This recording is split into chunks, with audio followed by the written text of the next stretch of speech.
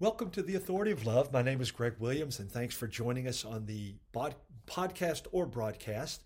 And you can find those at wjmm.com.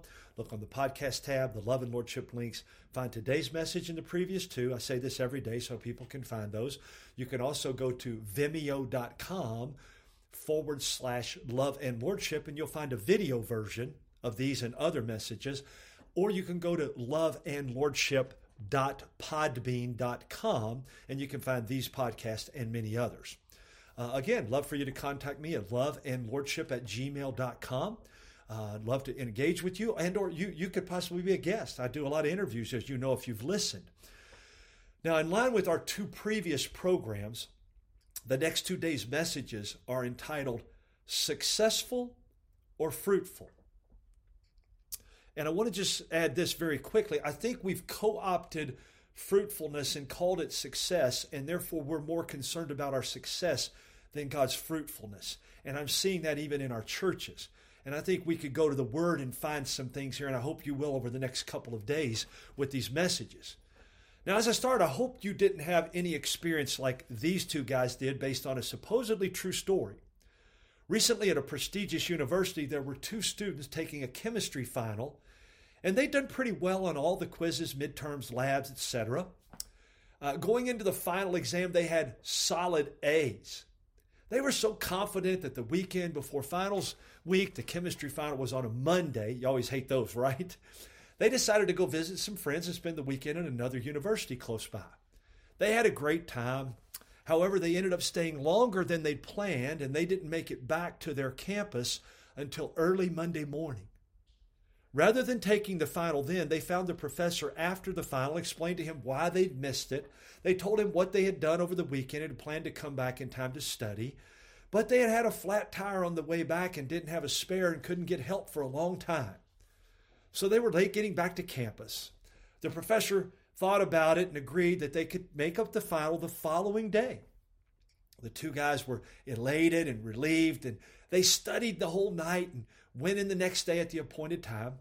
The professor placed them in separate rooms and handed each of them a test booklet and told them to begin. They looked at the first problem, which was something simple about free radical formation and was worth 5 points. They both were thinking, man, this is cool. This is going to be easy. They did the problem and turned the page. The second question said 95 points in parentheses. Which tire? Ouch, man. So they had a 25. I don't know exactly the ratio of this, but there's two different ones, and they each have 4 guesses, right? So maybe they have a 25% chance, but the fact that both of them have to get it may make it less. I don't know. I didn't study the statistics on that, but 25% chance at best that they get this right and they pass. But you know what lying usually does to you, right? It doesn't produce good fruit. Most of what you are going to hear today probably already have heard, but I want to be sure as a way to encourage and or to challenge you and all of us that we're hearing all of what it takes to not just be successful. Nothing wrong with success in and of itself, but the key here and the God's desire is that we be fruitful, as we've learned the last couple of days.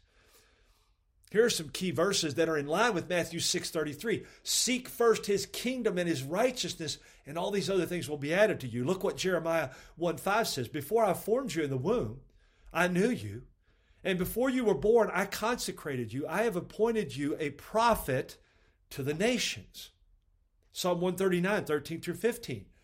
For you created my inmost beings. You knit me together in my mother's womb. I praise you because I am fearfully and wonderfully made. Your works are wonderful. I know that full well. My frame was not hidden from you when I was made in the secret place, when I was woven together in the depths of the earth. Your eyes saw my unformed body. All the days ordained for me, all your life, God has a plan for you, right? Were written in your book before one of them came to be. So look what Jeremiah 29:11-13 says. For I know the plans I have for you, declares the Lord. Plans to prosper you and not to harm you. Plans to give you hope and a future. Now, we love that verse, right? God has a plan for your life. But here's the real key. This is where we start moving from success mode and mindset to fruitful, kingdom fruit mindset. Then you will call upon me and come and pray to me, and I will listen to you. You will seek me and find me when you search for me with all your heart. You won't find it simply by pursuing your passions, your strengths, or even your successes. You only find it by seeking Him in the midst of all these, and even in the midst of your failures, your setbacks, and your struggles. Here's another verse that we can build on. Ephesians 2:10 says, for we are His workmanship, masterpiece. The Greek word is poemia. We've talked about this before. Created in Christ Jesus for good works, which God prepared beforehand that we should walk in them. God's plan includes specific things that He wants you to do, and He's purposed and prepared them in advance, but it's really about Him, His plans, His glory, His kingdom. Not what you want to accomplish or be successful at. He really wants you and each of us to see that this is about seeking and knowing Him and His plans. And the more we do that, the more He will have His way in us and get us where He desires for us to be. Now we're thinking fruit rather than success. This may very well include some or all the things that you like, are good at, and have been successful at. But these often are the very places where our pride and the successes get in the way, and we thwart or slow down what He would like to produce and for us to bear because we put ourselves ahead of Him. This is the vine and the branches again, right? You can either reach that by focusing on your worldly success and making that your priority, or you can keep God and His plan as the priority and seeking Him first and His kingdom above everything else, and He will see you through it as you strive for excellence in whatever you do and trust Him to work out His purpose, His will through you according to His good pleasure. Philippians 2:12 and 13. Let me give you another verse and how we tend to think success rather than fruit. Philippians 1:6 says, for I am confident of this very thing, that He who began a good work in you will perfect it, perform it, until the day of Christ Jesus. You see, God will see you through whatever happens and complete what He has started. Notice it says that God began the work. We need to make sure in our obedience, in loving Him with all that we are and seeking Him with all our heart and above everything else, to know that what we're doing is of Him and is is of Him. I went to Cameroon a few years ago, and one of the things that happened is, I've shared before, that there was a story of several people that were set free based upon truth and grace of God's Word. You see, the way we knew it is because of what was happening in their lives. Not what happened to me or my ministry, but what was happening in their life. So you see, God is the one doing it. He's the one that's faithful to bring it to completion. That's what Philippians 1:6 is saying. We're not the one that has the success. We may go and do it, and He gives us that opportunity.